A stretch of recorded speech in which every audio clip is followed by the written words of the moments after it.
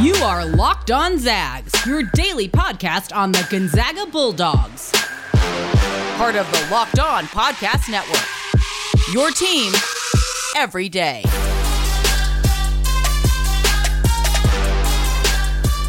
What is going on, y'all? Welcome to the Locked On Zags podcast, part of the Locked On Podcast Network. I am your host and longtime Gonzaga podcaster, Andy Patton, ready to take you through another season of Gonzaga Hoops. First, I want to sincerely thank all of you for making this show your first listen of the day. Some of you have been with me from the beginning, back in the early Zags Score days. Some of you are much newer to the show, but either way, I appreciate you taking time out of your busy day to listen. Also, many of you have reached out recently with encouragement, compliments, constructive criticism at times, just introducing yourselves via email, via social media, thanking me for the show. I want to say I really do appreciate all of that. I've tried to catch up and respond to everybody. I think I'm caught up at this point. If not, I'm very close to being so. But I just really appreciate it. You know, I've said this before. This podcast is not anything without people who listen to it, and I want that to reflect in the show, not only in the fact that the show exists because of listeners, but because you all provide me with ideas for content. You provide me with great questions for Mailbag Monday. Now we're doing this Andy Lock segment where you provide your hot takes and I grade them. That's something that came out of a listener idea. So I just want to say that, I really appreciate all of you. And we got another season coming up. We're getting started today with the new season. And we also got a new YouTube channel coming up. And it's something that I'm really going to count on you all to help support that as well. It's not quite live. When it is, I'm going to spam it all over social media and here on the show. Please search Locked On Zags on YouTube and you can subscribe to it that way. It really means a lot to me. You've all done so much already to make this such a great experience transitioning over to Locked On Zags and just all of my experience podcasting about Gonzaga basketball. And I'm really excited to continue to do it for what should be a fantastic season that's getting started now. It's here, y'all. We are officially in college basketball season by the time you're listening to this. Tuesday, November 9th, Gonzaga's facing off against Dixie State, the Red Storm, in their second season in the Western Athletic Conference.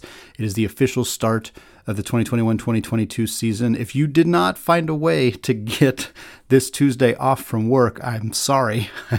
It's always fun to take the first day of college basketball season off. Just watch all of the games. There's so many fun games going on, even though most teams are not playing super high-profile opponents in their first game, as you would expect. There's still some really good games out there. I'm really excited. I'm going to try to get a chance to watch Oregon versus Texas Southern. That's a game that I'm really excited about. I love Texas Southern. They always go out and play as many challenging non-conference games as possible. I'm intrigued by what Oregon is going to look like this year, so I think that'll be a super fun one. UCLA versus Bakersfield is at 8. So for those of you who are not tired of college basketball after watching the Zags versus Dixie State, you can see what UCLA, Johnny Juzang, and his group are up to as their upcoming opponent for the Zags, of course. And then if you want to split screen it during Gonzaga's game at 6 p.m., Texas versus Houston Baptist is going to be going on as well. I'm going to be trying to watch as much of that as I can just so we can get a good sense of what Texas's rotation is going to look like. They have so many transfers coming in. We're going to have a great show later this week talking all things Texas ahead of that game on Saturday, but that's a good opportunity to get at least a little glimpse of them before we actually end up facing them on Saturday. All right, today's episode, of course, we're going to preview Gonzaga's opponent, the Dixie State Red Storm. In the first segment of this show, we're going to talk about their path to D1, which they've only been there for a couple of years. We're going to talk about what type of offense they run, what it's going to look like out there, and of course, who their best players are. Segment 2, we're going to do 5 things to watch. This is a segment I'm planning to do for every game this season, just talking about what I'm going to be looking for in the upcoming game. And then after the game, in the next episode, when we review the game, we'll also kind of touch on some of those topics and see if they ended up becoming things that were relevant to the game or not. And then today in the third segment, I mentioned earlier in the show, I'm not a hot take guy, but I've been grading all of your hot takes, and it's only fair that you all get a chance to grade some of my hot takes. So in the third segment, I'm going to drop a few hot takes, and I say that in parentheses because I'm not really a hot take guy, like I said, but hopefully there's something that you guys can respond to and give me some feedback on those thoughts. All right, so let's get right into it. The Zags are kicking off the season, or tipping off the season, I guess, against Dixie State. This is the second year that Dixie State has been Division I. Like a lot of other schools who are transitioning to Division I, they seem to be cutting their teeth in the WAC, the Western Athletic Conference, which has frequently kind of just been the for lack of a better word, dumping ground for teams that don't really have a home. It's not very geographically located all that well on the West Coast, although Dixie State is at least in Utah, so it could be worse. But it's a strange conference that's kind of just handled a lot of these schools. Last year, Dixie State first season at the Division I level, they went 8-13. On the year, obviously a shortened season because of COVID, as many teams dealt with that. They went 4-10 in conference play, which, I don't know, 4 wins in your first season at the Division I level is honestly not too bad. The WAC is, not one of the stronger conferences in all of college basketball, but still, I don't think there's anything to shake your head at going 8-13 on the year and 4-10 against your conference opponents. One thing to note about them that will become evident right away is they are fast. They run one of the fastest paced teams in the country. According to KenPom, they had the 13th highest adjusted tempo in the nation. For the record, the Zags were 11th. So this should be a barn burner. Both these teams are going to be going back and forth, getting shots up early in the clock. Obviously, these rosters are different from last year. I think Gonzaga is maybe, I can't tell if they're going to be more or less of a fast-paced team. Obviously, not having a Jalen Suggs or a Joel Ayayi changes things a little bit, but they're going to be more defensively minded, which I think could lead to more runouts on fast breaks in that regard. But I don't know if they're going to push the pace as much in traditional half-court sets. I guess we'll find out. But I think this game is going to be a lot of going back and forth. It's going to feel like you're watching a tennis match, just turning your eyes back and forth, back and forth, back and forth, because I think these two teams are going to be moving up and down the court quite a bit.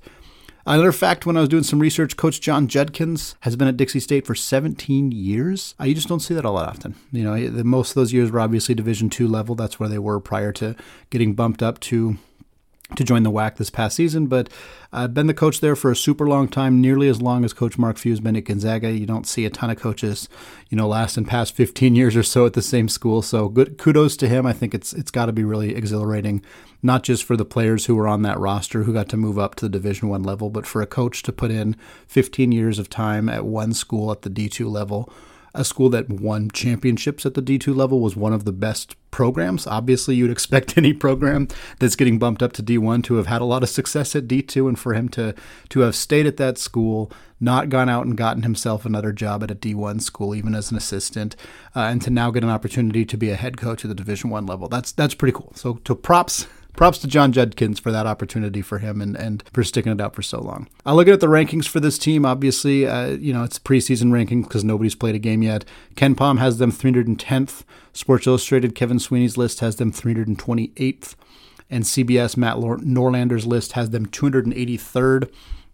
So kind of about a 50-50 team gap between CBS and Sports Illustrated, but regardless, this is still not regarded as a particularly good team, as you'd expect from a school making their second season at the Division I level. They're not going to be particularly competitive in the WAC. They're not going to give Gonzaga a ton of trouble on the court here. I don't think that's a big spoiler, but I think the spread is, I believe it's 40, somewhere around 40. I think that's a fair spread. I don't think this is going to be a close game in any stretch of the imagination. The two players to look out for on Dixie State's roster, two returners from last year, Cameron Gooden and Hunter Schofield. Gooden's a point guard. He's a junior. He averaged 13 points, 3 rebounds, 3 assists last year. And then Schofield is their big man, 13 points, 6 boards, and 1 assist. The biggest thing to note about this team is that Schofield is their biggest player. He's their biggest low post presence, and he is 6'8", roughly the same size as Julian Strother or Anton Watson. That's obviously going to be a factor with a lot of the teams that Gonzaga plays this year, even the very, very good non-conference teams, but particularly the less notable non-conference teams. They're just not going to have the size to compete with Gonzaga by any stretch. I mean, I don't know how if Schofield's guarding Drew Timme, they'll have a 6'7" or 6'6" guy guarding Chet Holmgren, and that's just not fair. It's just really not fair. But it's still, for Dixie State, cool opportunity to get a chance to play a team like Gonzaga, to go to the kennel, to play them that way. Cool for a coach who's bided his time for so long to get a chance to coach against a team like this at the Division I level. I think it's going to be a fun game because of the pace, because both teams are going to be moving. I think when Gonzaga plays these opponents that aren't going to be particularly competitive, it's fun to see teams that are either going to do things uniquely or that are just going to go really, really fast, because I just think it makes it a little bit more of an exciting viewing experience. All right, that's a wrap on Dixie State, talking about this team and what they're going to look like in this game tonight, depending on when you're listening to this show. Coming up in the second segment, I'm going to go through my 5 things that I'll be watching most closely, the things I'm going to be taking notes on in tonight's contest. Before we get there, though, let's talk about Prize Picks. Prize Picks is daily fantasy made easy. I love this app, and I know that you will too. Prize Picks is a leader in college sports daily fantasy. They offer more college football props than anyone in the world and offer all the star players from not only the Power 5 schools, but from your favorite mid-major programs as well. I know that's appealing for those Gonzaga fans out there. New users that deposit and use the promo code LOCKEDON will receive a 100% instant deposit match up to $100. Prize Picks allows mixed sport entries, so you can take the over on Chet Holmgren combined with the under on Patrick Mahomes in the same entry. Use the award-winning app on both the App Store and Google Play. Entries can be made in 60 seconds or less. It is that easy. So don't hesitate. Check out prizepicks.com and use promo code LOCKEDON, or go to your app store and download the app today. Prize Picks is daily fantasy made easy.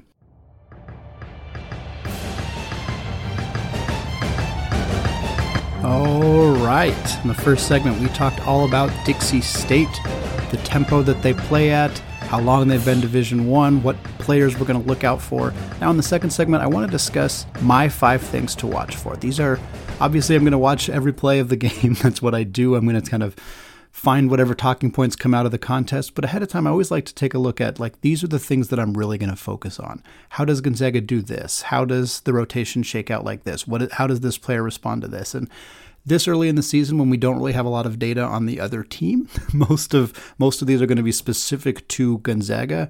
Obviously, when we start playing the UCLAs and the Dukes and BYU and stuff, we'll kind of have a better sense of what the Zags are going to be encountering and what those players are going to look like. And so they might change a little bit in that regard. But for this one, it's a little bit more about just the Zags and what this is going to look like. So obviously, for number 1, the top topic, the thing that everybody's discussing, the starting lineup.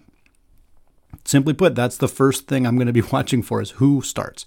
It's obviously not set in stone. Gonzaga started a different lineup against Eastern Oregon than the lineup they started against Lewis Clark State. They're 2 exhibition games, so clearly there's not any certainty there. Maybe they have a plan in place. Maybe they always had a plan in place and they were just trying some new things in those games. I'm not sure. The biggest question, of course, is whether Julian Strawther is a starter or not. He started against Eastern Oregon. He did not start against Lewis Clark State. They switched it up. They had Hunter Salas start in that game instead. The rest of the starters stayed the same. Andrew Nembhard, Rasir Bolton, Chet Holmgren, Drew Timme. I expect those 4 players to start. I'd be pretty surprised if any of them did not. I'd be shocked if any of Timme, Holmgren, and Nembhard don't start. I guess there's a chance that Rasir Bolton doesn't start, but I expect him to start. I personally expect Julian Strawther to start as well. He had a phenomenal game against Eastern Oregon. He looked fantastic against Lewis Clark State as well in the second half in particular. I mentioned this on the Mailbag Monday episode, so if you just heard this, I apologize. If you did not, go check that episode out in your feed. It should be there waiting for you. But I think Strawther makes more sense because he gives more offense, and then Gonzaga has the ability to bring in a more defensive-focused second unit, and Anton Watson, Hunter Salas, and Nolan Hickman, who are all going to be really, really solid defensive players. So I think that makes some sense. I could understand the argument for starting somebody like Salas, having a little bit more defense in the starting lineup, and then bringing in Strawther as kind of instant offense off the bench. It does make sense. I don't think there's a wrong answer here. If Gonzaga doesn't start Strawther, I don't think that's wrong. I think that they have so many weapons and so much talent, and I think all of these guys are going to play a similar amount of minutes per game. So it doesn't matter that much whether they start or not. But for my money, I think Strawther fits the starting lineup a little bit better and gives Gonzaga this opportunity to really create really messy situations for the opposing team when they bring in their second unit of all defensive stalwarts. Next thing that I'm watching for is Dixie State's defensive game plan. Mostly I'm curious if they're going to run a lot of zone. This is something I've talked about a handful of times on this show. Gonzaga could be susceptible to zone defenses. I don't think it's going to happen against Dixie State necessarily because I just don't think they have the talent, quite frankly, size and athleticism to really match up with Gonzaga regardless of what defense they do. But it would make sense for them, if they feel comfortable in that defensive set, to give it a shot because they don't have any players over 6'8". They're not going to match up man-to-man with Drew Timme and Chet Holmgren successfully. This team struggles to shoot from the outside, so why not pack in a zone, surround players around Drew Timme so it's harder to get him the ball, and make Gonzaga shoot over them? I don't know if Dixie State is going to do this. I have no idea. But I'm going to be watching for it closely for two reasons. One, because I think if they do it, we're probably going to see a lot of other teams do it. It's kind of going to confirm that theory I have that a lot of teams are going to try this. And two, I really want to see how Gonzaga handles it. Do they put Chet Holmgren in that soft spot in the middle? Do they bring Anton Watson in, who's proven he's really, really good at running off of zones, but is not a good outside shooter? Do we see more of Ben Gregg? Like what type of lineups does Gonzaga do to mitigate zone defenses? And we may not see, they may have a more complex offensive strategy against zones that we don't ultimately see in this game because they're not going to need it. But I'm curious if Texas or UCLA or Duke or Alabama or BYU, so on and so forth, if those teams run these tight 2-3 zones, Gonzaga's going to need to have a plan. And maybe there's a chance we see glimpses of that plan against Dixie State. And then beyond that, does Dixie State, are they really aggressive defensively? Are they trying to force turnovers? We know that they love to get out and run. Are they doing that because of their defensive pressure? Or are they just doing that because they just run off of made baskets? Like, how does that shake out? I don't think that them trying to be hyper aggressive with our guards is going to work particularly well, but I'm curious to see if that's something that they attempt to do. Number 3, rotation minutes for the reserves. Basically, it's an extension of the starting lineup question. How do these minutes shake out? And I think an opening game against Dixie State it's giving us more information than the exhibition games do. There's no doubt about that, particularly when it comes to the starting lineup. But I still think we're going to see more of guys who we're not going to see all that much once the season really gets going. We're going to see more of Caden Perry and Ben Gregg. We're probably going to see some of Martinez Arlauskas. We may even see some of the walk-ons. Joe Few might get some minutes. Will Graves, Matthew Lang, those guys might come in. But I don't know that that's going to tell us a full picture of what the actual rotation is going to look like when the season starts. But I will be curious to see which big comes in first. Like Anton Watson's coming in first. We can establish that. But of the other two bigs, Caden Perry and Ben Gregg, does Caden Perry continue to come in before Ben Gregg? Because if so, that's a pretty good indication that he might be ahead of Gregg on the depth chart. Again, I think we're splitting hairs on how many minutes this necessarily means because I don't think that either of these guys are going to be complete non-factors and not playing at all.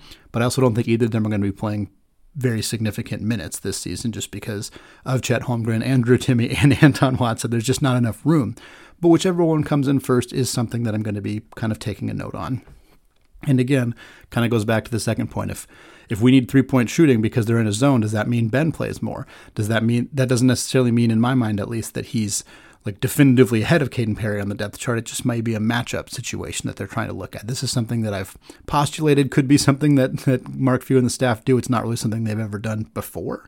So it would be a little bit surprising to see them play matchups with a rotation big like this, but it makes a lot of sense with the current roster construction that those two guys are kind of pinballed off each other depending on what the team's needs are at that moment. And then I'm curious about Nolan Hickman's playing time. He's led the team in minutes in both exhibition games. That's something that I've noticed and that I'm paying attention to. He's not going to lead the team in minutes this season at all. He's probably not going to lead the team in minutes any game going forward for the rest of the year, and that's not a knock on him as a basketball player. It's just that Andrew Nembhard's going to play 32 to 34 minutes per night. Drew Timme and Chet Holmgren are going to play a ton of minutes as well. I think Hickman's minutes are going to drop. I think part of the reason we saw so much of him is because there was no need to play Andrew Nembhard a lot of minutes in these exhibition games. We know what kind of player he is. We know what he's capable of doing. It makes more sense to get a closer look at your backup point guard, a guy who I think could really do a lot of damage this year. He's a great defensive player. He's got phenomenal instincts on that end of the floor. He's going to get a ton of steals this year. He's also a good facilitator, a good offensive player. I'd like to see his three-point shot show up a little bit more than it has up to this point, but I think he's going to be a really good player, and I'm curious how many minutes he gets now that the actual season is starting. Number 4, three-point shooting. Pretty obvious one. I unfortunately think it's going to be a part of the conversation throughout the season because Gonzaga's guards are just not that good at it. That's the main issue. Julian's been fantastic. He's been a 50-ish% three-point shooter. That's probably not going to stick at that rate, but can he shoot 45% this year? Can he routinely be a guy who you expect to make the majority of the threes that he takes? And then Chet Holmgren, do we see him step out and start knocking down more threes? He hasn't done it a ton yet. He's also played barely 20 minutes per game. He's going to play a lot more minutes. I think we're going to see him shoot some more outside shots. And then, I'm curious about Drew Timme, Anton Watson. Drew, we've heard a ton of talk about him becoming an increased three-point shooter. It hasn't happened yet. I'm kind of going on record as saying I don't think it's going to happen. We'll talk about that more in the third segment. Anton Watson, same thing. He's missed the vast majority of the threes he's taken. He's like an 11% three-point shooter for his career. Do we see more of that from him this year? And then, of course, the guards. Rasir Bolton, Nolan Hickman, Hunter Salas, Andrew Nembhard. They've been bad. Through the first two games, the first two exhibition games, they've been bad outside shooters. Dominic Harris is out for a very long time. He might be out for the entire year. Until he's back, Gonzaga does not have proven shooters in the backcourt outside of Julian Strother, who is A, barely a backcourt player, and B, not particularly proven at this point. So how they shoot the three this game is, it matters. It matters because their next game is Texas, and that's a team where they can't go a combined 2 for 20 from three like we've seen from these guards in the exhibition games. They're going to need to knock some more of those down if they want to win that game, and it would be a really nice step to see them shoot, maybe 32, 33% as a unit against Dixie State. And then the last one before we move on to the third segment is Chet Holmgren. And that's it. That is my note. Watch Chet Holmgren because he's a generational talent.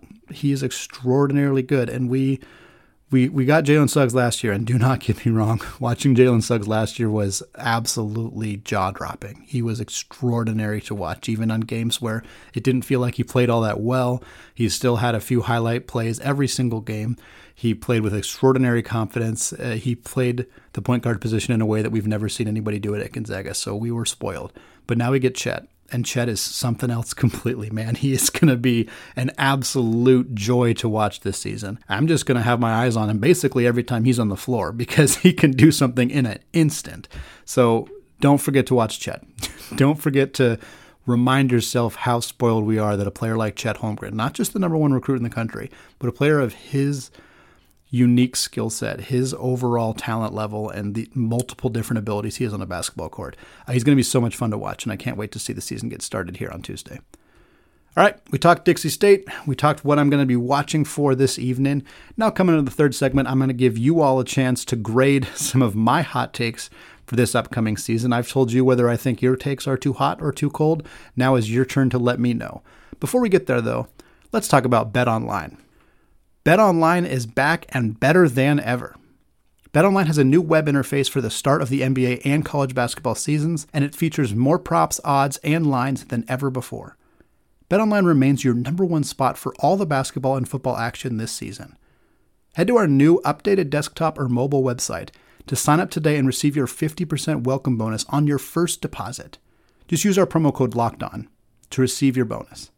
From basketball, football, baseball postseason, NHL, boxing, and UFC, right to your favorite Las Vegas casino games. Don't wait to take advantage of all the amazing offers available for the 2021 season. BetOnline is the fastest and easiest way to bet on all of your favorite sports.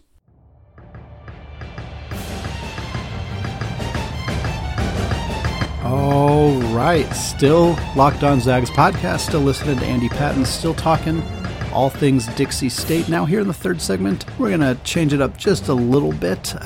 For those of you who have been listening for the last few weeks, you've heard me debut the new Andy Locks segment, which has gone over extremely well. Thank you all to all of you who have submitted your hot takes. The way that this works, Andy Locks is a play off of Goldilocks. For those who did not catch that, it is a process where you guys send in your hot takes or your regular takes, thoughts on Gonzaga basketball in general. I grade them whether they are too hot, too cold, or just right. But I thought it would only be fair if you guys got to hear some of my hot takes, because if I want to sit here and tell you that your hot takes are too hot or too cold, it makes the most sense for you guys to be able to hear what I'm thinking going on in this season. So without further ado, I made 5 hot takes for this year, all 4 of them related to this specific roster, one of them related to a Zag in the NBA, because for those of you who submit hot takes, it doesn't always have to be about the current Gonzaga team. You can submit takes about the WCC, other college basketball things, Zags in the NBA, whatever it may be. I'm happy to grade those takes regardless. First one is about Anton Watson. I put Anton Watson averages 10 points per game. Watson averaged 6.2 points per game last year in about 19 minutes per game. 6.9 points per game last year in 19 minutes per game. I don't think his minutes per game are going to increase dramatically, although I do expect him to be up a little bit higher, maybe in the 22 to 23 minutes per game region. I don't know that he's improved dramatically as an offensive player. I do think that Gonzaga has lost some offensive firepower with Joel Ayayi and Corey Kispert and Jalen Suggs. That's 3 players who scored a lot of points last year who are no longer on this roster. Obviously, Chet Holmgren in and of itself is a massive replacement for that kind of offense. He's a guy who's going to score close to 20 points per game. Hunter Salas, Nolan Hickman, Rasir Bolton, they're all going to get plenty of points. Julian Strother scored only a couple points per game last year. That's obviously going to come up dramatically this year. So on one hand, it doesn't look like there's a lot of room for Watson to bump his points per game up over 3 points per game. But I think it's possible. I think for one, I think he's going to get a lot of fast break chances. This is a better defensive team. This is a better defensive team than the team last year. Most people believe it's a worse offensive team, and I tend to probably agree with that, although worse is relative because Gonzaga's offense last year was like one of the greatest of all time, so it's a little unfair to compare those two things. But this is definitively a better defensive team. And with Anton Watson on the floor, playing half-court traps, playing this hyper-aggressive defense at the top of the key wherever he may be on the floor, if Gonzaga's forcing more turnovers, that's more fast break opportunities. Watson flies down the court. He's not Rasir Bolton in terms of overall speed, but the dude moves, and I think he's going to get a lot of fast break opportunities. I also think we're going to see a guy who shoots more threes. I don't think he's going to shoot a ton of threes. And in fact, one of my other predictions almost contradicts that a little bit. But Anton Watson's made 4 threes in 2 years. So me saying that he increases to making a few more threes is not a dramatic improvement necessarily. He hasn't made a lot of them in his career up to this point. But I think he's going to be a little bit more aggressive looking for his shot. I think he's going to be a weapon when Gonzaga is facing zone defenses, which, as I've said, I think might happen a fair amount. Watson is really good at moving without the basketball, and I think he can play kind of that running roll down on the baseline in zone offenses really, really effectively. And I think if Gonzaga sees a lot of them, he's going to get a lot of opportunities in that regard. 10 points per game is probably a little high. I think there's a recipe for Anton Watson to have a very successful season and have his points per game be virtually unchanged from what it was last year, about 7 points per game. But I think there's also a realistic case that at the end of the year, Watson averages 10 points per game. Next up, Hunter Salas. Hunter Salas has a higher field goal percentage than any Gonzaga guard this year or last year. So last year's leader among the guards was Joel Ayayi with 57.5 field goal percentage on the year, which is really, really good. It's tough to beat that. Salas would have to beat that, and he'd have to beat every other guard on this roster, which of course includes Bolton and Nembhard and Hickman. So the reason I think this is because Hunter Salas has been super efficient as a scorer through the first 2 exhibition games against Eastern Oregon and LC State. Again, their exhibition games doesn't necessarily mean a whole lot. I also don't think Salas is going to take a ton of threes, which is something that can obviously drag down your field goal percentage. It's part of the reason Joel's was so high. He does take a lot of threes, but he also did a lot of finishing around the rim, which he was elite at. Joel finished around 70% of his 2-point shots last year. But I think that's what Salas is going to do too. I think he's super, super efficient around the rim. He's got a decent mid-range game. He's going to be a guy similar to Joel last year, where at the end of the game, you're going to be like, wow, Hunter had 14 points and 6 rebounds, and I feel like I didn't even remember him doing anything. And it's because he scores 14 points on 6 or 7 shots. He doesn't waste a lot of shots. He doesn't take a lot of bad shots. Those are things that I already feel pretty confident about him as a basketball player, even though we haven't seen him against very legitimate competition up to this point. So my hot take is that at the end of the year, he has one of the best field goal percentages by a guard in school history and better than anybody did this year or last year. Number 3, Ben Gregg makes more threes than every non-Chet Holmgren big man combined. So this basically is me saying that Ben Gregg makes more threes than Drew Timme, Anton Watson, and Caden Perry combined. Now, Ben Gregg's not going to play a lot of minutes. This has been an oft-discussed topic of conversation on this podcast, on other Gonzaga podcasts, on Gonzaga Twitter. It's wildly discussed of the minutes per game for Ben Gregg and Caden Perry because there aren't any. There are not minutes for these guys to play super consistently this season, but they will both play. And for my money, Ben Gregg's best skill set on this roster is his outside shooting. I've compared him to Killian Tillie. I still feel pretty confident in that comparison. He's not going to play as many minutes as Killian did as a freshman. He's probably only going to play 5, 6, 7 minutes per night, something like that. But all he needs to do to make more threes than all 3 of those guys, in my mind, is make like 15 of them, which is about a half a 3 per game. So if he has a couple games where he knocks down 2, he knocks down 1 every other game, he's going to do that. Now, 15 made threes between Timme, Watson, and Perry may seem a little bit low, but I'm going on record as saying I don't think we're going to see this big uptick in 3-point shots from Drew Timme. I think we'll see him take a few more. I think he's going to try to do more of it, but I don't think it fits into the offense very well. I don't think there's a need, like with the players that this team has. Drew Timme taking a three is rarely the best or even close to the best option for this team to try to score points. I think he's going to play under the rim a lot. Anton Watson might knock down a few more, but like I said, he's made 4 in 2 years, so I don't think we can expect a huge uptick from him. And so as long as Ben Gregg makes 15 or 23s this year, which is asking a lot because of his minutes per game, but in some of those early season games against not very good teams, when they play the Bellarmins of the world and Dixie State and Alcorn State, if he plays 8 minutes in those games and gets a chance to take 2 or 3 threes and knocks them down, by the end of the year, it wouldn't be shocking if he's at 15, 18, 20. And that might be more than all those guys combined. Now, this does not include Chet Holmgren. I want to make that pretty clear. He's going to shoot a lot of them. He's going to make a lot of them. There's a good chance he leads the team in three-pointers, probably second to Julian Strother, but he didn't count in this conversation. Next up, Gonzaga and Alabama combined for over 200 points. So I don't think the over-under has come out in this game, but I'm smashing over regardless of what it is. These two teams are going to score a crap load of points. I'm slightly biased because I'm going to that game. It's going to be at Climate Pledge Arena in Seattle. It's going to be an absolute blast. I'm so excited for Battle in Seattle to be back. I'm excited to see the new arena. I'm excited for these two teams to play each other. But I think if you think we're going to get dizzy watching Dixie State tonight with our eyeballs doing the tennis thing, going back and forth, it's going to be crazy against Alabama because they're an efficient scoring team and they love to run. The two of the most up-tempo teams in the country. Alabama was 5th last year. They're going to be in the top 5 again this year. Gonzaga has a real shot to be in the top 5 or at very least the top 10 in tempo this season as well. I think we're talking about a score that's going to be something like 106-99. Like it's going to be nuts. It's going to be a super insane high-scoring affair. And I firmly believe that if it's not over 200 points, it's going to be real close to it before that game is over. And my last one, transitioning to talk Zags in the NBA, I think Jalen Suggs is going to average over 20 points per game in the second half of this season.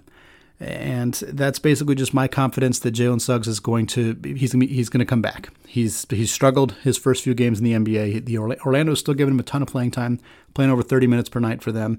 He's getting a lot of assists, a lot of rebounds, doing everything right on the basketball court. His defense has been phenomenal. His shot just isn't falling. And it's frustrating for Gonzaga fans, but also Orlando fans.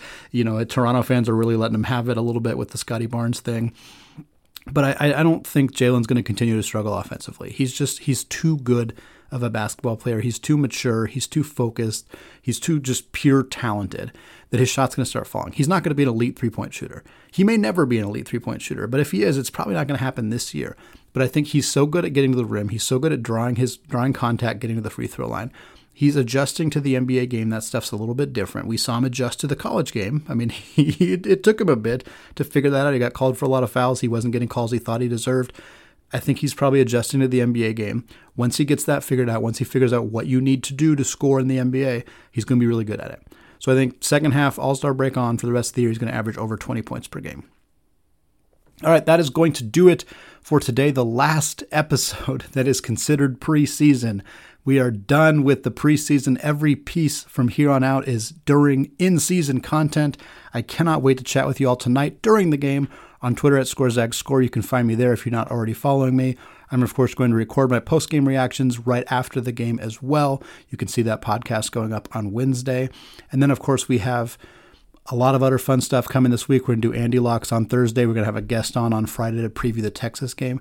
All right here on the Locked On Zags podcast, available wherever you get your podcasts, very soon to be available on YouTube as well. Finally, thank you again for making this episode your first listen of the day.